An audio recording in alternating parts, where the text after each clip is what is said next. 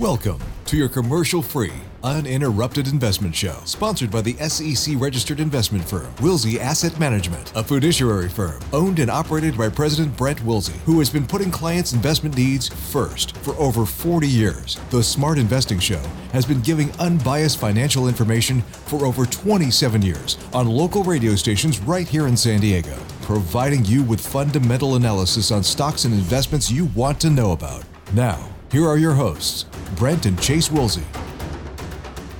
Well, good morning and welcome to the Smart Investing Show. I'm Brent Wilsey, just about 8:02 on a Saturday morning. Great to have you here this Saturday morning and every Saturday morning talking about your money, the economy. Inflation's another one we talk about here. Jobs reports coming up. So a lot of things to make you a smarter investor. And with me is Chase. Good morning, Chase. Good morning. Well, let's get right to that jobs report. Or should we talk about, let's just mention it because I was surprised this morning that Bitcoin was down as much as 20% overnight because of risk-off fears. But I thought it was an inflation hedge.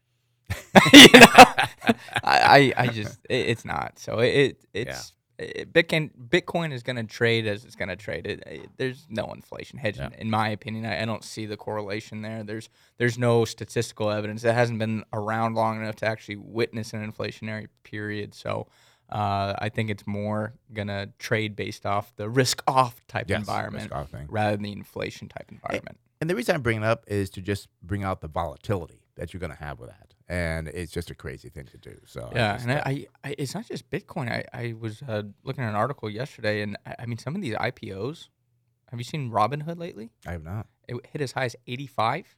It's now at 21, I believe. 21? I saw Wow, that's like a 75% decline. Yeah, and I mean, another one that we looked at yesterday actually was DocuSign.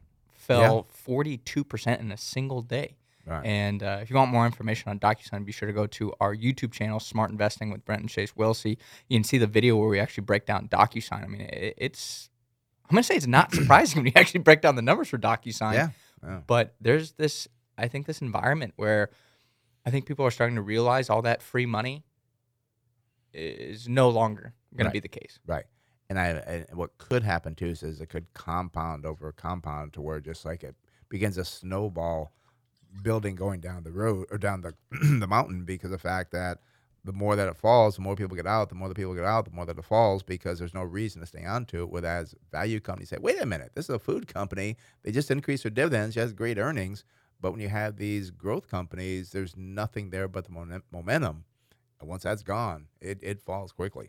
Yeah. And one thing I'm going to say, just kind of deviating off topic, but with Bitcoin, we've done that 3 times. I know. With Bitcoin, if you hold Bitcoin and it's down and you have a loss in it, there's no wash sale rules with Bitcoin at this time. So I would highly recommend if you have lots of gains in your portfolio, sell the Bitcoin, buy it back because there's no wash sale. There's not. Yeah, and I think that is extremely wrong. Right. And that's one thing that Congress is actually going for. Right. And I think that's right. I don't think that's a fair thing to have. You can recognize the loss, then buy it back. It's crazy. But if you have it, I would strongly recommend doing that because. Are you saying to sell it, then buy it back? Yeah. Oh, no. Well, if you are an advocate of Bitcoin, I would say do that. But personally, I don't hold Bitcoin, so I'd never do that. But I'm sure some people fell off the chair like, what? Yeah. Chase is saying Bitcoin's a buy? Anyways. You're saying if you play that game, it's a favor for you that you don't have to worry about the wash show. But again, I think that's another reason that Bitcoin's been under pressure lately is the scrutiny from Congress, which I think is right. I don't think that's a fair thing that can occur. Yeah, well, let's get to the jobs report. I just want to mention the Bitcoin thing because it was such a surprise this morning when I saw it. But the jobs report looked like a big disappointment yesterday morning with payrolls increasing just 210,000, far below the estimate of 573,000. There were, however, some bright spots in areas that could help ease the inflation concerns. This includes manufacturing, which saw an increase of 31,000 jobs, and transportation and warehousing, which saw an increase of 49,700 jobs. Breaking out the transportation industry, we saw an increase of 26,800 jobs for workers who pick up and deliver mail and packages, and jobs in warehousing and storage facilities. Yeah, that actually climbed for the warehousing and storage facilities was up 8,800. And, I think this is so important because the infrastructure of moving products and building products. If we don't have the products, that's what's going to create Yeah. inflation.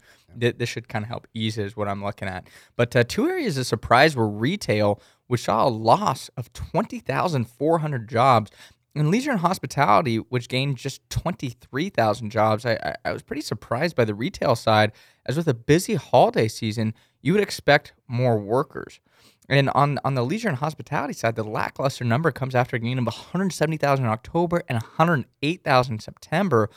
Even though the industry has added 2.4 million jobs in 2021, it is still 7.9% or 1.3 million jobs lower compared to February 2020. And I mean, overall, I'd say that the report looks better than it shows on the surface, but I'd say it's just okay. And just a small indication, you and your fiance Taylor went to dinner last night at UTC, and I think you said the restaurant was packed, the mall was packed, and it's just like a lot of people. Yeah, it's like what? No, Omicron. But I will say that the thing is, we went to dinner and then we went shopping, and I was a little disappointed. I think it has to do with staffing. Right. Is most time holiday hours are 9 p.m. A lot of stores were closed by 8 p.m. So Really? we couldn't even go to a couple stores or Wow. several stores.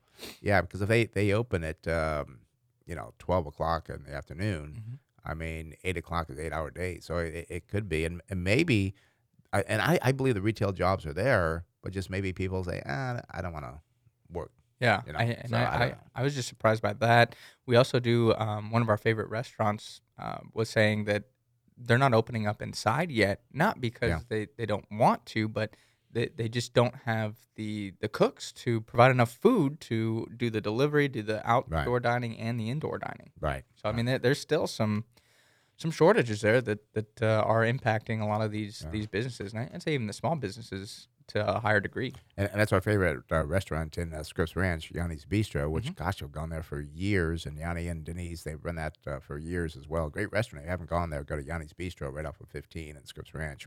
Let's go on to the employment report that comes out on a monthly basis. Can be difficult to understand. Many people aren't aware that the headline data actually comes from two different sources. The first is a payroll survey called the Current Employment Status Survey of Employers, which shows the headline number of how many jobs were added. In the recent report, the headline number was just 210,000 jobs. The second is a household survey called the Current Population Survey of Households, which reports a headline unemployment rate and participation rate. Yeah, and the household survey showed a much rosier picture, actually, as the unemployment rate fell from 4.6% to 4.2%. So that's very strong.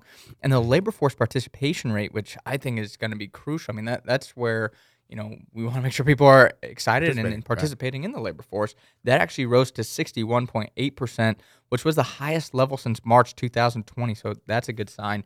The strange thing, though, is the household survey showed a huge difference in job growth with an estimated addition of 1.1 million jobs.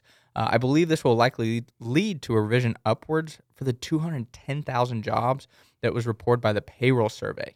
I think there's just going to be a meeting in between. Right. And the thing that I will say is I think the payroll data, I think it's better.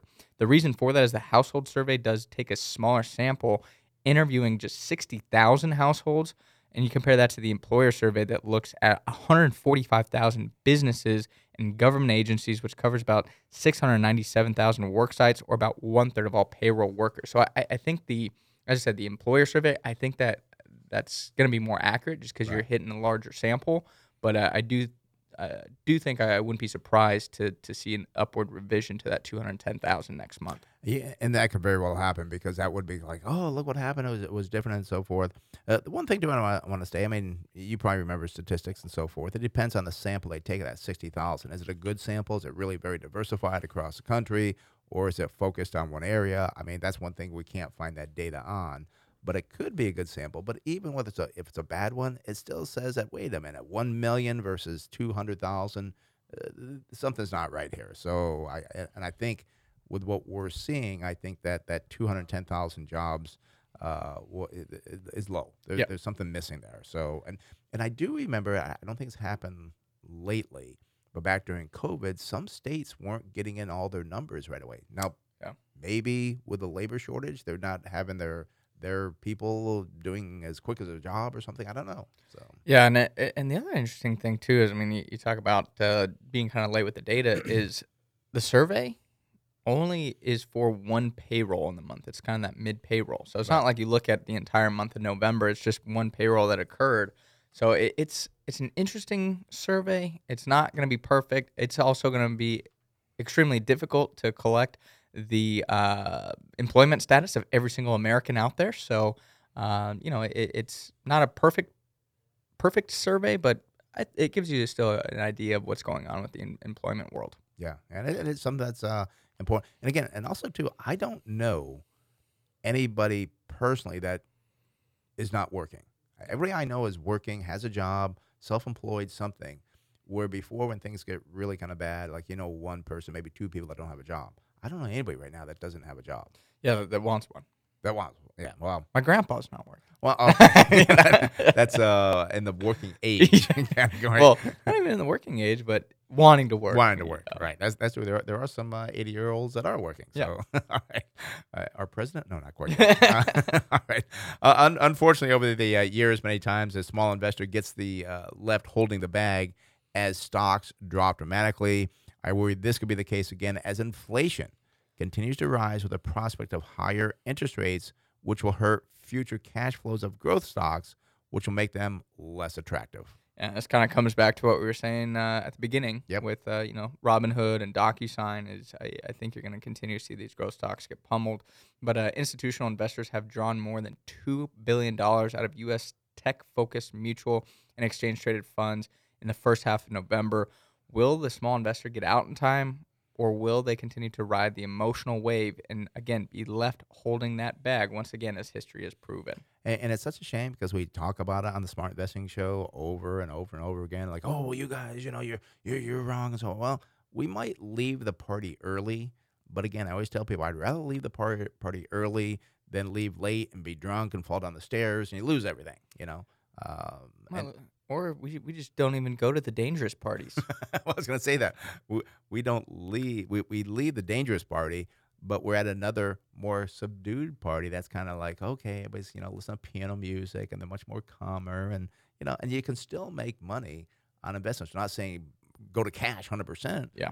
We're saying find the investments that are reasonably valued and they're still out there, and also be patient to buy those investments. Yep. So I do want to mention real quick before we go to the calls, by the way, phone number is 866-577-2473. That's 866-577-2473. As always, that will get you through for your unbiased, no strings attached. I do see we got Jim and Alpine already there, so Jim, you'll be first up, but you want to call in, join the show again, 866-577-2473. Well, good news, bad news with oil this past week on the oil front. OPEC and Russia have decided to increase their collective production by another 400,000 barrels starting in January. And this will help with the supply side and help reduce prices at the pump a little bit. I'm still not super sold on the idea because 400,000 barrels I don't think is really going to move the needle too much.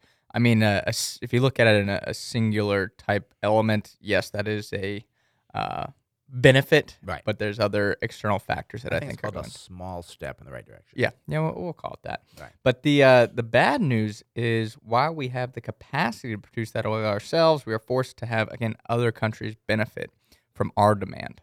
And we have to ship it on these tankers to bring it to our country rather than drilling it here. Yeah, it's just frustrating. But again, we want to point out that, it could be a movement in the right direction to reduce the price of oil, reduce the price of gas.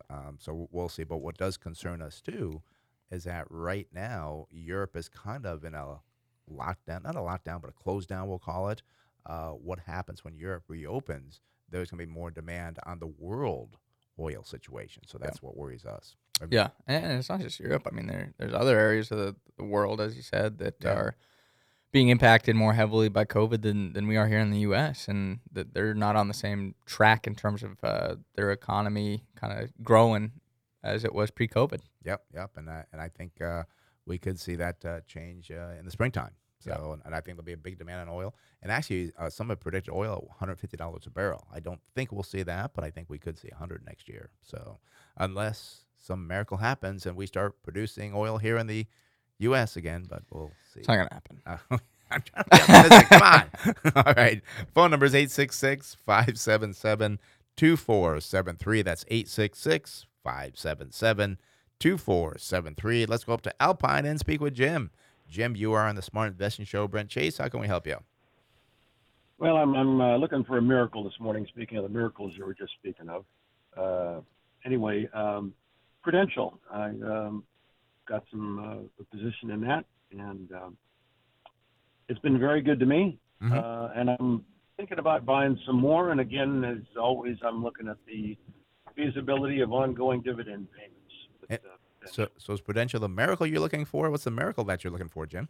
No, you spoke tongue in cheek about a miracle just before you picked up the phone. Right. So you're hoping that we produce oil here too, is what you're hoping for the miracle? Is that yes, correct? I do. Yes, Okay, I do. all right. And I think you said you're looking at adding to Prudential, so you hold it already. Are you up? You down? Where do you stand? Oh no, I'm significantly up. In fact, it's throwing my portfolio way out of balance. Oh. But I don't feel like paying any capital gains on it. But I thought about buying some more because it seems very solid. All right. And in these times, it's nice to have things that are at least somewhat solid. Yes. Yeah. Well, in all times, I like to have solid investments, and I guess I'm just not. I'm more risk adverse. But let's say Prudential. Their symbol is PRU. They are in the life insurance industry. Not much float shortage there, 1.8%. Surprised at only 58% of institutional ownership there. I thought that would be higher. We do have a great start on the PE ratio, 5.6. That is still below the industry at 8.3. Price of sales, 0.6, same as the industry. Price to book value, 0.6 versus 1. And then price of cash flow. Now, this is strange. It's 20.5 versus 3.3. I'm not sure why the cash flow is so expensive compared to the industry. And then they have a nice PEG ratio, price earnings divided by growth going forward, of a 1 versus 10.4. Now, no earnings change over the past year, which is surprising to me. Could be they just report earnings maybe, but there's nothing there. Well, maybe the earnings aren't possible over the past year because rest of the industry was 123% growth there. 5-year industry growth, 11.6 versus 12.3. Sales growth for Prudential 1 year is 17.2. Industry saw a decline of 3.5. And the 5-year sales growth for Prudential is 3.3 versus 7.2. The 5-year earnings per share growth estimate for Prudential, 8.5. Very good. Industry's at 4.3. They do pay a dividend. Nice dividend here, still at 4.5%. Only use 25% of their earnings to pay that dividend out. They have grown that dividend for 10 years now. Buyback yield, 5.4%. So they're very active increasing that dividend and also buying back shares. The balance sheet of financial company, so there's no current ratio. We do see a debt to equity looking pretty good here, 0.3 versus 1.6. Net profit margin also looking good for Prudential, 10.4 versus 7.2. And return on equity, 11.7. I usually like around 15 or better, but even the industry is only at 12.5. Yeah, and looking at the current price here for Prudential, it's $102.73. 52-week high, $115.52. And a low, $74.58. I mean, it's had a really strong year here. I'm sure you're aware of that. Jim holding it, but it's up 37.9%. Looking forward, too, for Prudential. I mean, gosh, this looks quite nice.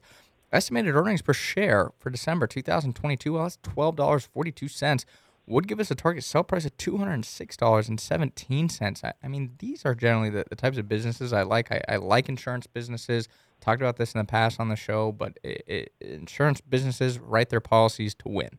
Right. I mean, they're not going to underwrite bad policies where they lose money on. So it's generally, I think, a very safe business. That it's very profitable.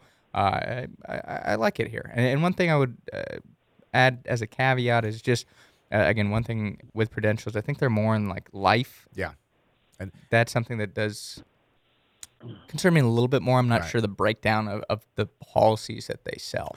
And that's one thing I was going to bring up, Jim, was that how much of their business, how's it broken down? How much comes from the life insurance business? How much comes from annuities? I believe it's a high amount. We generally like insurance, property and casualty insurance companies because they can raise their premiums. Now, I think it was 12 months ago, we had talked about and did on our newsletter, and I think we talked here on the radio show as well, that life insurance companies are having problems because of the low rates on interest. They couldn't really make a profit off it because it's so low. So I'd want to know a little bit more about Prudential. I mean, they're looking pretty good on the numbers, but I'd want to understand more how they make their money, and could that be an issue going down the road? Now, we should see interest rates rise, which could be positive for them. But still, I'd want to know more about the business and look at the 10Q, 10K to kind of find out more where the money comes from. All righty?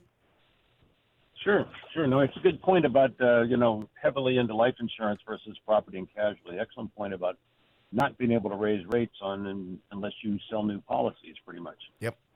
So, and you want to watch for that, the mortality, and then also to cancellations as well. So that's what you want to look at. And I have a feeling their business is diversified, but I don't invest on feelings. I want to invest on looking the facts and like, yep, that is correct. But yeah, check into it before you add any more money to it. And percentage-wise, how much does it make up of your portfolio? Well, it's climbed to like 15%. It's, like I said, it's been a very healthy year, and I own a bunch of it.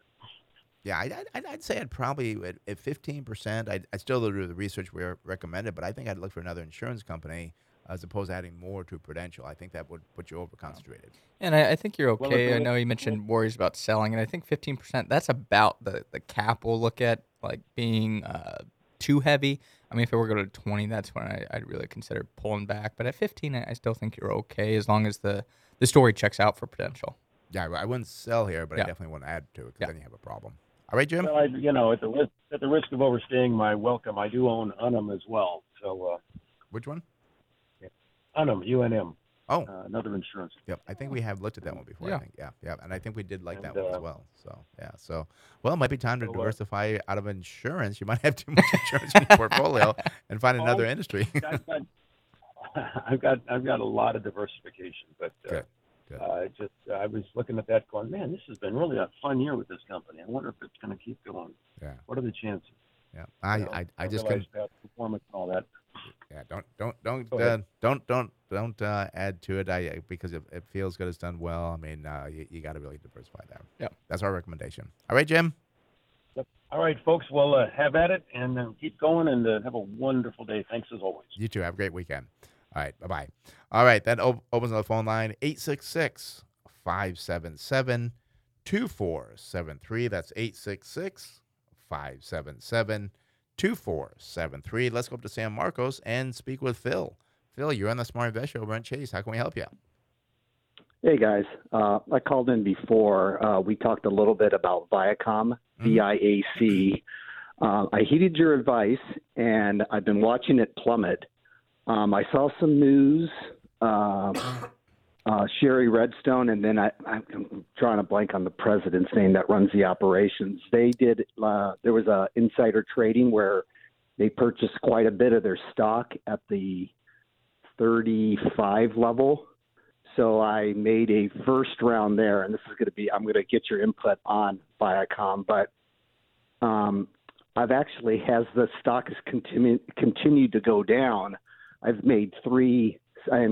done 3 overall purchases. Uh-huh. So one at the low 35s, it dropped to like 33, did another one then, it dropped even down to like 29. I fired a third bullet. I'm curious, are you guys, we're in something together, and I saw you guys do a rebuy on something. Mm-hmm. I'm curious on your take on that, and first of all, what do you think on Viacom? And then even when you believe in something and it continues to drop, do you still want to try and buy more, but not over leverage yourself? Let me kind of give you like a summary of how we invest, because what we do, we run a concentrated portfolio. So when we step in, if we were to buy Viacom, we would buy right off the bat 6% of the portfolio. So say we bought it, I'm just going to throw out numbers here, at 35. It went down to 30, we would not step in and buy more because we have a pretty good position already. Viacom would have to probably drop down to, I'm going to say around the $20 range before we kind of looked at saying, you know what, it fell down. It's down about 40%. We really like this business. We think it's being mispriced. At that point in time, we'd probably step in to bring our position back up to a 6% holding. So that's how we do it. I'm not sure how you started off buying it. I know some people do a little bit. We spend so much time researching something. When we buy it, we say, yes, this is worth 6% of the portfolio. And the other thing too, Phil, that you might be talking about in our portfolio that we did is, I think what that particular trade was actually tax loss harvesting. Oh, yeah. So we added to that position. So in 30 days we can sell the first shares and take that loss without running the risk of having the stock appreciate. So we will look at adding, as Brent said, if it, let's say it dips down to 3-4% of the portfolio, yeah, we might, if we really like it, add back to 6%. Or if there's a decline, we may look at that tax loss harvesting opportunity to buy back the shares that we own, double them up, and then 30 days later we'll sell the first shares that we bought to take that loss and help with taxes. Yeah, so there's different scenarios. I'm glad you brought that up, Chase. I forgot about the tax loss. Yeah, because I know what Phil's talking about, and I think Okay. I know he has an account with us, so I want to make sure I was talking about the right thing. You might be like, "Whoa, you guys bought a lot of it." No, Chase, that's interesting because in a way, you're on that tax loss harvesting. You're selling off the higher shares, right, and taking the loss on that, and then making the rest of your portfolio at a lower cost average, correct? Yeah, essentially we're deferring the taxes, taking that tax benefit this year, and then we'll continue to hold that position longer term. I mean, Viacom, they've been getting worked for like a month. See that. They finally had their first green day yesterday. I'm at about 9%, and now I almost feel like I don't want to fire another bullet. But I was curious to get your guys' input because, you know, all the PE ratios and things like that, they look completely undervalued. And I like some of the things that they're doing. So, I'm curious. Yeah, I know this is one that we kind of looked at and we decided not to buy yet, but you bringing it up, we may revisit it again in more detail. But let's look at the numbers for you and the listeners here. Again, the company is Viacom CBS. Symbol is VIAC.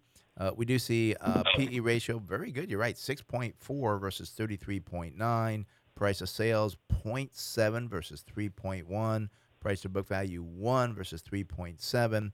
We do see price of cash flow also looking very valuable at 14.4 versus 19. Now, the company does not have a PEG ratio, which, again, is your price earnings divided by growth, so I'm kind of curious why they do not, but we'll see that going forward on the earnings. The earnings over the last 1 year are up 127%, better than the industry, up 109%. 5-year average, 6% versus 8.1%. The sales for Viacom, actually over the 1 year, did change by 5.9%. Industry was down 0.4%. The sales over the 5 years have done very well for Viacom, 13.7%, about 3 times the industry at 4.2%. Now, we do see a 5-year estimated earnings per share growth here of a negative 6.3 for Viacom versus 26. So I can't wait till Chase looks at the earnings going forward because something seems to be wrong here, which I just can't see at this point. We do see they pay a nice dividend of 3.1%, only use 19% of the earnings to pay that out. The balance sheet, we've got a current ratio of 1.7 versus 1.1. Debt to equity looking very good. It's 90% versus 360% for the industry, so I like seeing that. Also, too, intangible assets, they got 35%. That's below the industry at 55%. We do see a net profit margin of 12, above the industry at 10.5. Return on equity is 16 versus 11.4. And even return on capital is good, 10.8 versus 9.9. Chase, what do you got going forward here in this company? Yeah, I mean, to kind of quote Phil here, he said they've been getting worked, and they definitely have. Current price here, $31.07, 52-week high, $100.97. The low, $28.90. So year to date, they're down about 15.4%. But again, off that high tremendously. And I believe they were the ones that kind of got wrapped up in that hedge fund that was like buying. I think he was buying the options. It blew up on him. Yep. I mean, it's kind of craziness, and it looks like Viacom's kind of taken on the chin since then. But looking at the numbers for Viacom going forward, December 2022 estimated earnings per share of $3.96 would give us a target sell price here. Gosh, if we use our 16.6 multiple. Gosh, having struggles with the calculator here. Yeah. It'd give us a target sell price of about $65 a share. which again looks phenomenal on the earnings side. I'm just very concerned, I would say, with in this streaming environment where it's growing and growing and growing in popularity. Why do the analysts have a estimated growth rate that is so negative on this stock? Are they, if they can't kind of take market share here, there could be some big problems. And I know they have I think they have Pluto TV. I don't know how popular that is. They have Paramount too, right? Is that Yeah, Paramount. I think Paramount that's Plus. Yep. yeah, that's their. I think their big ticket here, in my opinion. And I think the one upside to this is a potential acquisition target. Right. But especially at these levels. I know it. And I are they window dressing themselves for an acquisition? Is what I was thinking. It could be. A lot of times they don't like to be the acquired. They want to be the acquiree is what they want to be. And I think there's just a lot of turmoil maybe in the executive suite up there that they can't maybe agree on things or something, because I don't see anything wrong with this business, and I think it's worth looking more research into it, because I think we started looking at around 50, I believe, wasn't it? A few years ago, actually, we started looking at around 19, I want to say, 19, 20. But then we revisited again when it fell, and I thought it was around 50. Phil, I'm glad you called, because now at 31 is like, well, and I think before we said, well, there could be more to be let out of the bag here. Maybe this is it. And they do have some good assets there. I mean, you talk about Paramount. I mean, they're creating the content. CBS, it's more of a platform, I would say. Yeah. But I don't know if CBS produces any content. But the point I'm trying to get across here is I worry about kind of the linear TV, the broadcast studios, like the actual station owners. I worry about that type of business. As long as you're producing the content, it's not going to matter if it's streaming or if you're selling it to the studios. I like that they produce their content. And I have heard that local news is going to be something that's going to survive. And I believe, and this is why I want to check into it, I believe they have local stations as well. So these are things that I'm kind of asking a question format that you're going to answer, because if you get the right answers, I don't think I'd buy percentage-wise. Phil, how much is it making up of the portfolio? About 9. 9, yeah. So I would definitely not add more to it, but I would do more research on it, do some more reading on it. I'm not sure when they reported earnings, when their last conference call was. Maybe they have some good news on there. September 30th was the last time.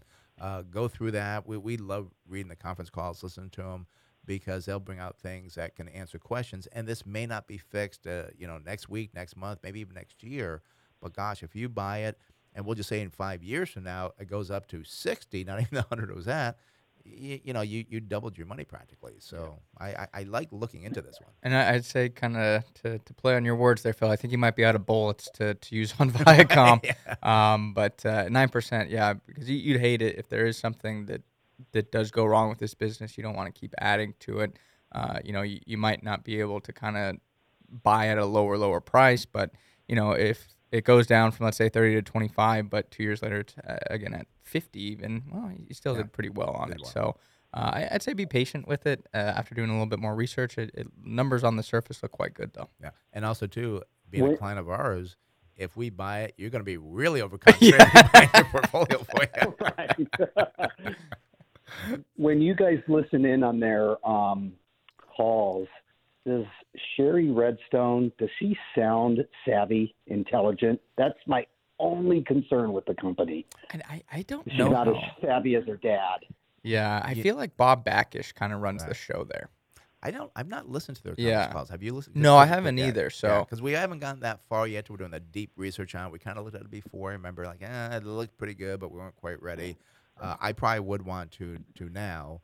But it's an interesting point. That's one thing, too. When you read the conference calls, you can't get out the tone of their voice and stuff and what you're saying. And that's why I sometimes like to read them and then listen to them, because you can get different mannerisms that they're talking. Like, you're right. Like, gosh, is she as sharp as her dad was? I don't know. So, good point. Yeah, and I appreciate all the advice, guys. All right, Phil. Well, thanks for calling, and do some reading there on Viacom there. All righty? I will. Thanks again. Have a good weekend. You too. Bye-bye.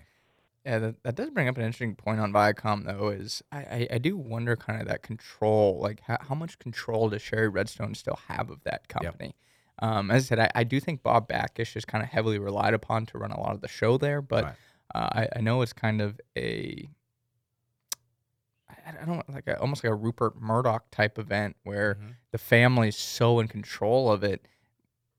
Would she consider selling? You, Yeah. you know, and does she have that power to kind of trump the shareholders? And that's one thing that does worry me about some stocks is when the founder or the family that owns a company, if they can kind of overcome shareholder questions, that could be very problematic.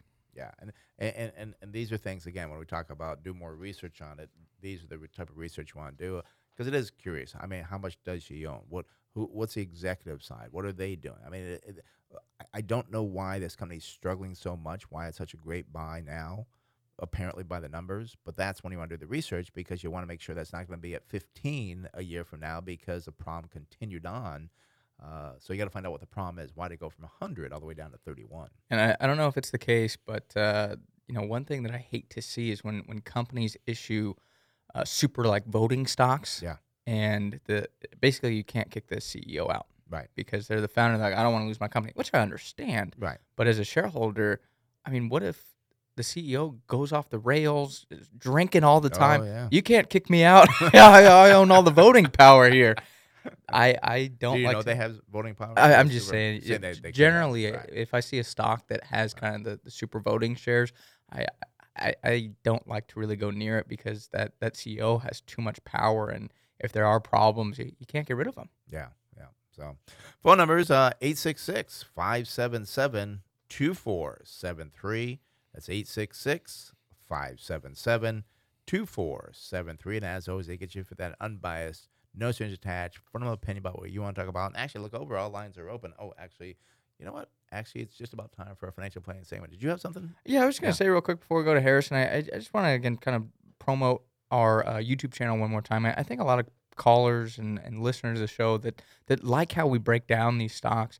We do this in a video format now on YouTube, so you can go and see different stocks. And we even go in a little bit more detail because we have the time to really focus on that company.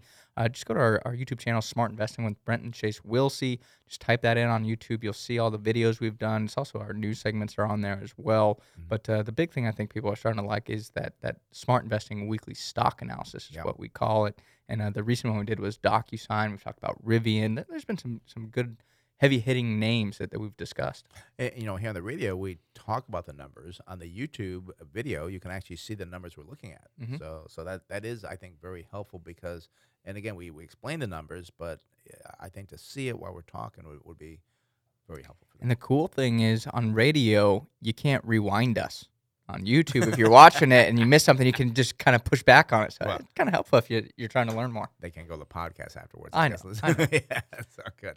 All righty. Phone number is 866-577-2473. That's 866-577-2473. All lines are open. But right now, let's talk to our financial planner, Harrison Johnson. Good morning, Harrison. How you doing this morning? Good morning, guys. I'm doing well. Good. I'm in San Diego. I think this is the first time I've been in San Diego on a weekend since the middle of October. So I know. Yeah, be our travel expert. Happy you are. Harrison and I are delivering some Christmas trees today for our charity. Oh, really? Yeah. Very cool.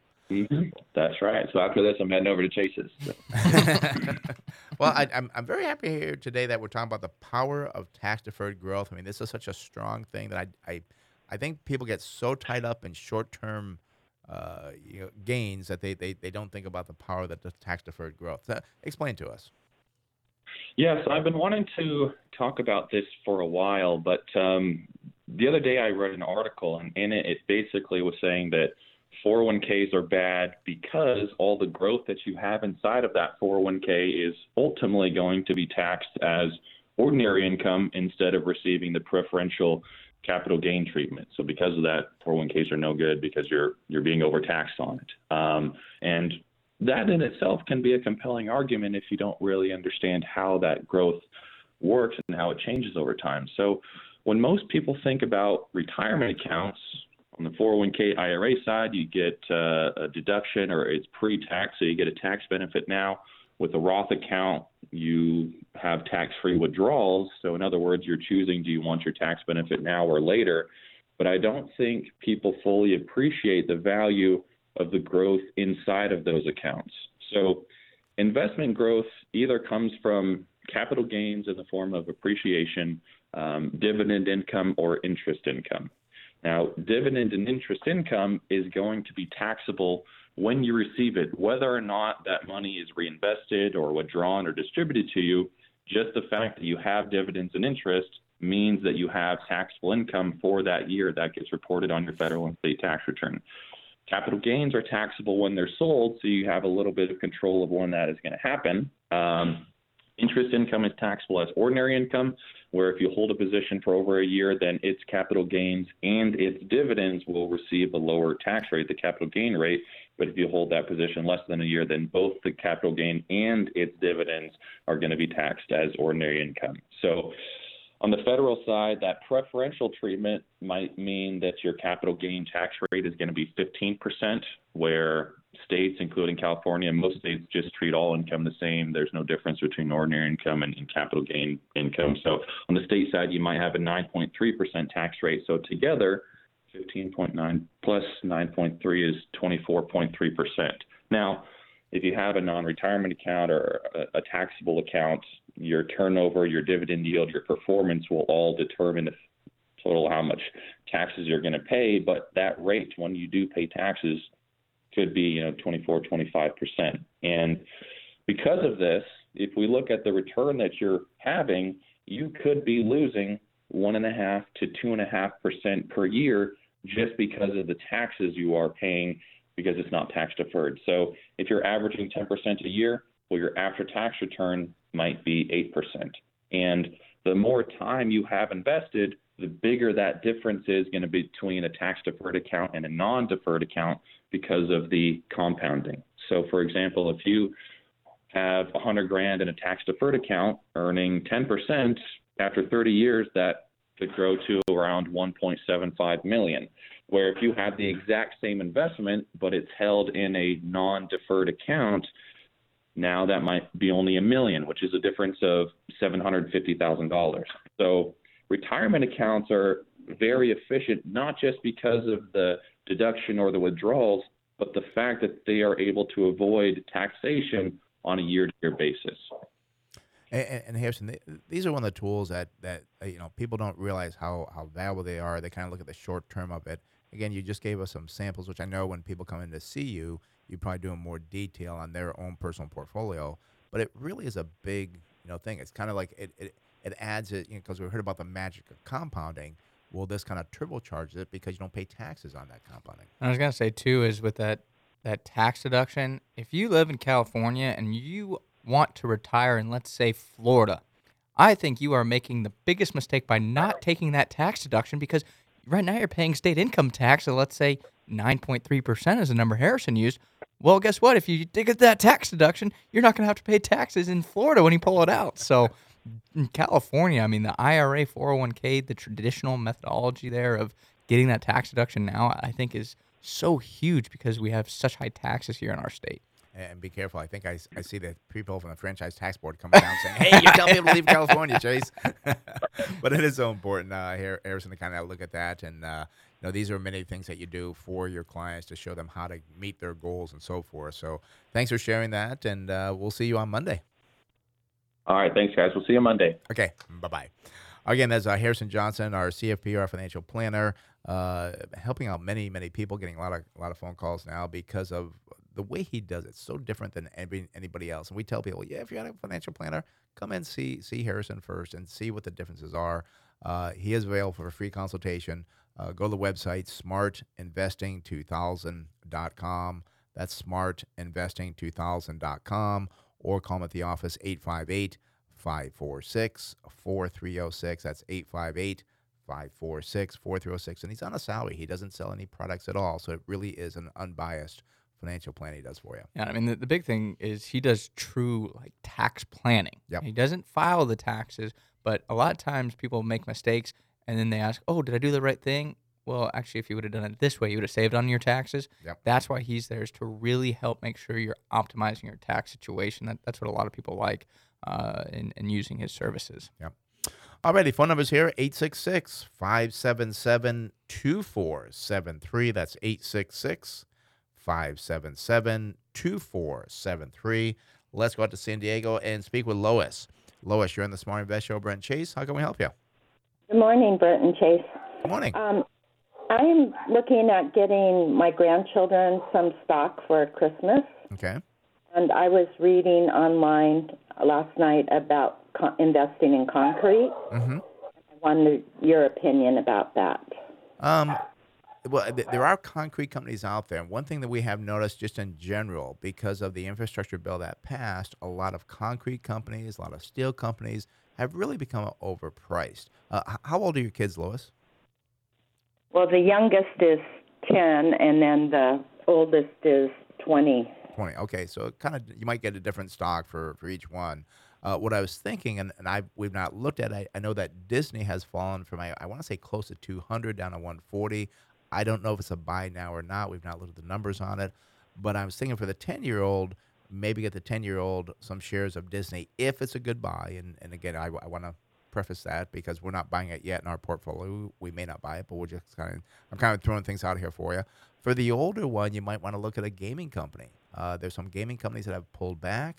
He might have more interest in that because if it's something that they have interest into, hopefully they will enjoy it more. If you buy a concrete company for a 10-year-old, I don't think he's going to have much interest in that. Maybe in the 20-year-old, they don't really care. So try to get a good investment. And again, it's got to be a good investment. Got to have good value to it, but something that they might have some interest in because they deal with it on a personal level. Yeah. I think it's an awesome idea. I think that's something Brent would do for me when I was a kid. Well, actually, he did it for me in high school. When I started to learn about money, I was like, wow, this is really cool. So I think that's awesome. But I do think, not all kids were like me, or especially in high school, like, oh, wow, that's really interesting. But I think Brent's right. If you can find something that they like, that it still makes sense. And, because concrete, I don't know, 10-year-old, well, what is U.S. concrete? I don't care about that. And it may sound like a solid investment, but it might be overpriced is my concern, and no interest there. So, and also too, I mean, Lois, you can kind of listen to, the show. Again, we did just bring out CBS Viacom, which is, Channel 8, I think they have Nickelodeon, which, there you go. So that could be. And that one on the surface looks pretty good. I don't know if you heard us talking about it to the gentleman before, but it looks pretty good. There could be some problems with it. But again, if they do have Nickelodeon, some of the shows, Paramount, maybe both of them would enjoy it, So, but I'm not saying it's a great investment. It appears to be worth the research. I mean, it was 100, now at 31. If you're not going to do any research on it, I would say probably worth the roll of the dice on that one. Yeah. So, all righty? Okay, thank you so much. Okay, Lois, thanks for calling. Have a good one. Let us know what you get. Let us know what you get for Christmas for him. All righty. Okay. Bye-bye. Bye-bye. All righty. That does open the phone line. 866-577-2473. That's 866-577-2473. And it's funny. It used to be that you could actually get these stock certificates and give them at Christmas time. Well, can't do that any longer because some of those certificates are really pretty cool. I remember Disney had all their characters on it and so forth. But to get an email here I want to look at here. It says, hello, guys. I love your show. Can you look at either of these stocks, OXLC or NLY? I own both and may buy more. And this is from Jeff. So let's take a look at OXLC. I was going to say, what's the other one? NLY. That's, I think, new. We looked at the other one before. Annaly Capital. Yeah, we looked at that one before. Okay. So that's why I thought we'd look at this other one because this one is Oxford Lane Capital. So it's a different company as opposed to Annaly Capital. So we're going to look at the numbers on that. Symbol is OXLC. They are an asset management company. Nothing on the float on short, no institutional ownership is showing here. Wow, this is very strange. PE ratio 2.2 versus 9.5. Price to sales, though, 2.6 versus 3.3.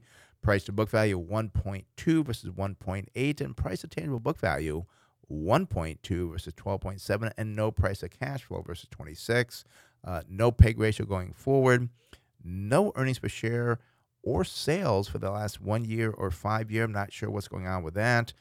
We do say, and I think I know why that Jeff likes this. I see a dividend yield here of 11.2%, only using 22.4% of their earnings to pay that out. That sounds very attractive.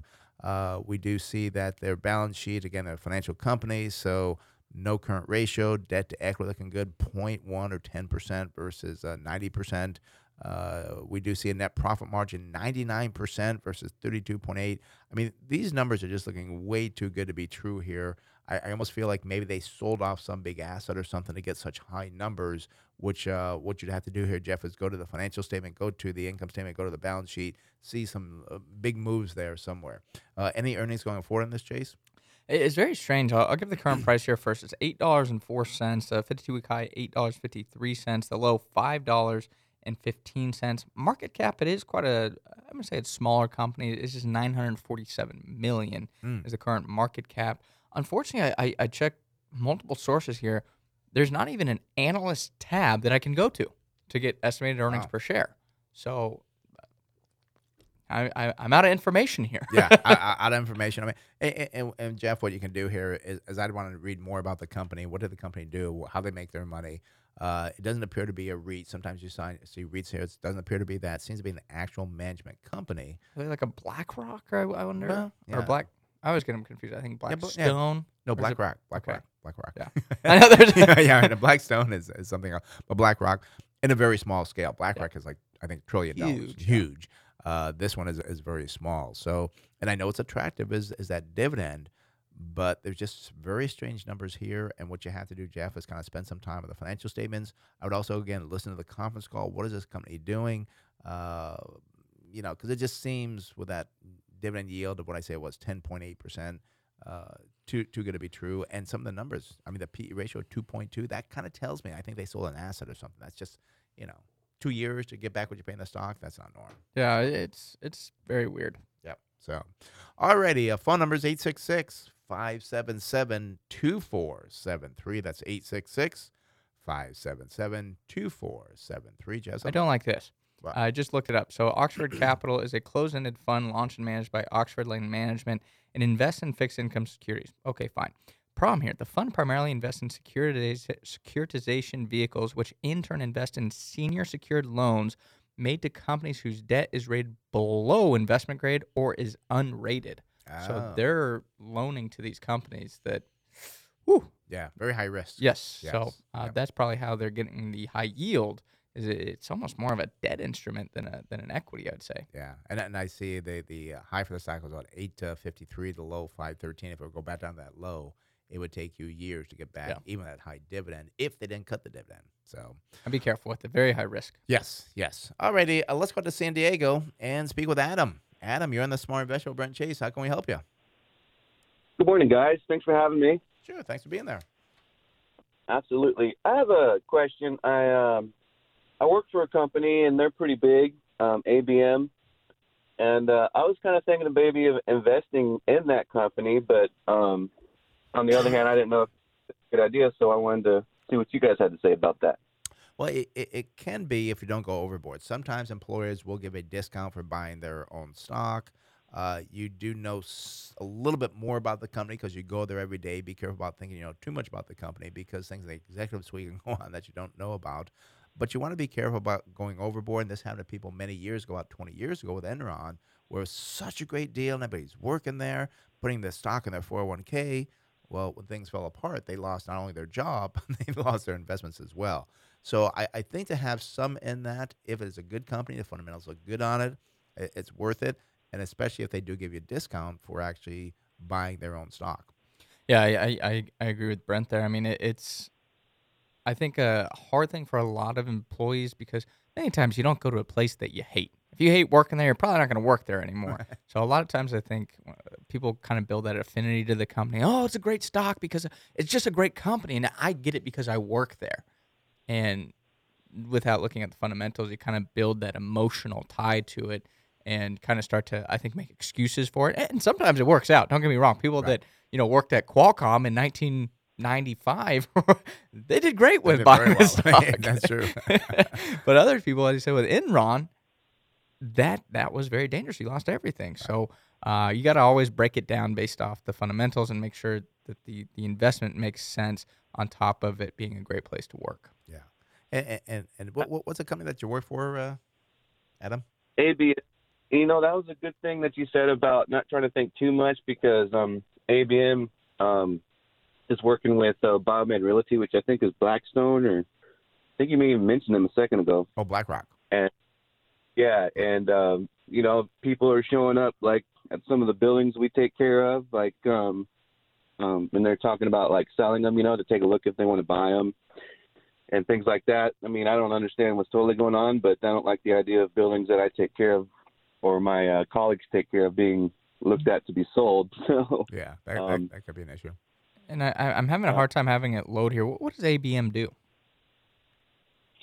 ABM, they take care of buildings, their facilities management. Their core statement is building value.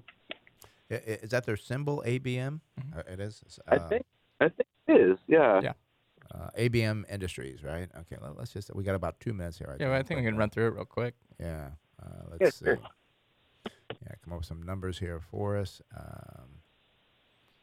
There we go. Okay, so real quick, PE ratio 21 versus 26. Price to sales 0.5 versus 2.6. That's good. No price to tangible book value. That's not good.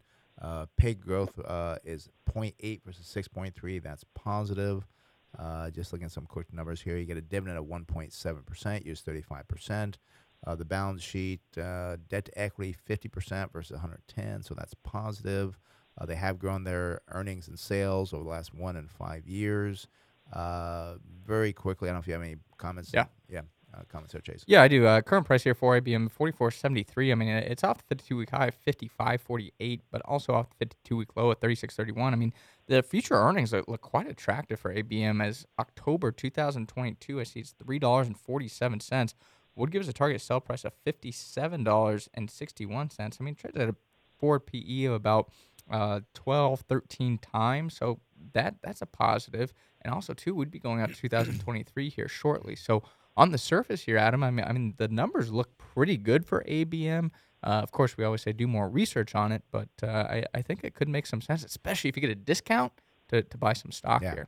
And Adam, the other thing you do, too, is listen to the conference calls. I mean, you can listen to your high bosses, your CEO, the CFO, what they're talking about, because maybe they'll tell why those buildings are being sold or why they're not being sold. So I listen when I'm walking, I listen in my car and so forth, because we have about 30 companies we listen to.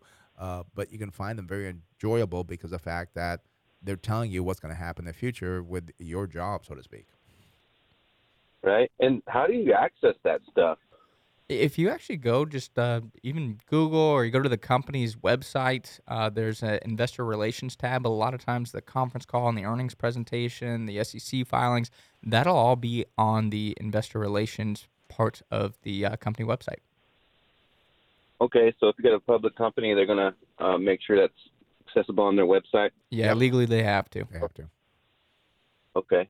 All righty. That's great. Will you guys be interested in touching on Blackstone a little bit? Because we have an interesting relationship with them through, I believe, a private company they call Biomed.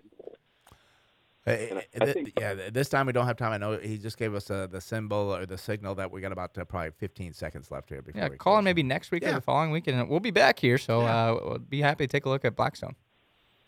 Okay, sounds good. Okay, Adam, thanks for calling. There's the closing bell. So thank you for listening to the Smart Investing Show. It is for informational purposes only and should not be used as investment advice. If you'd like to discuss in more detail your investment needs, have other investment questions, feel free to call myself, Brent Wilsey, or Chase Wilsey at 858-546-4306. That's 858-546-4306. Or visit our website, smartinvesting2000.com.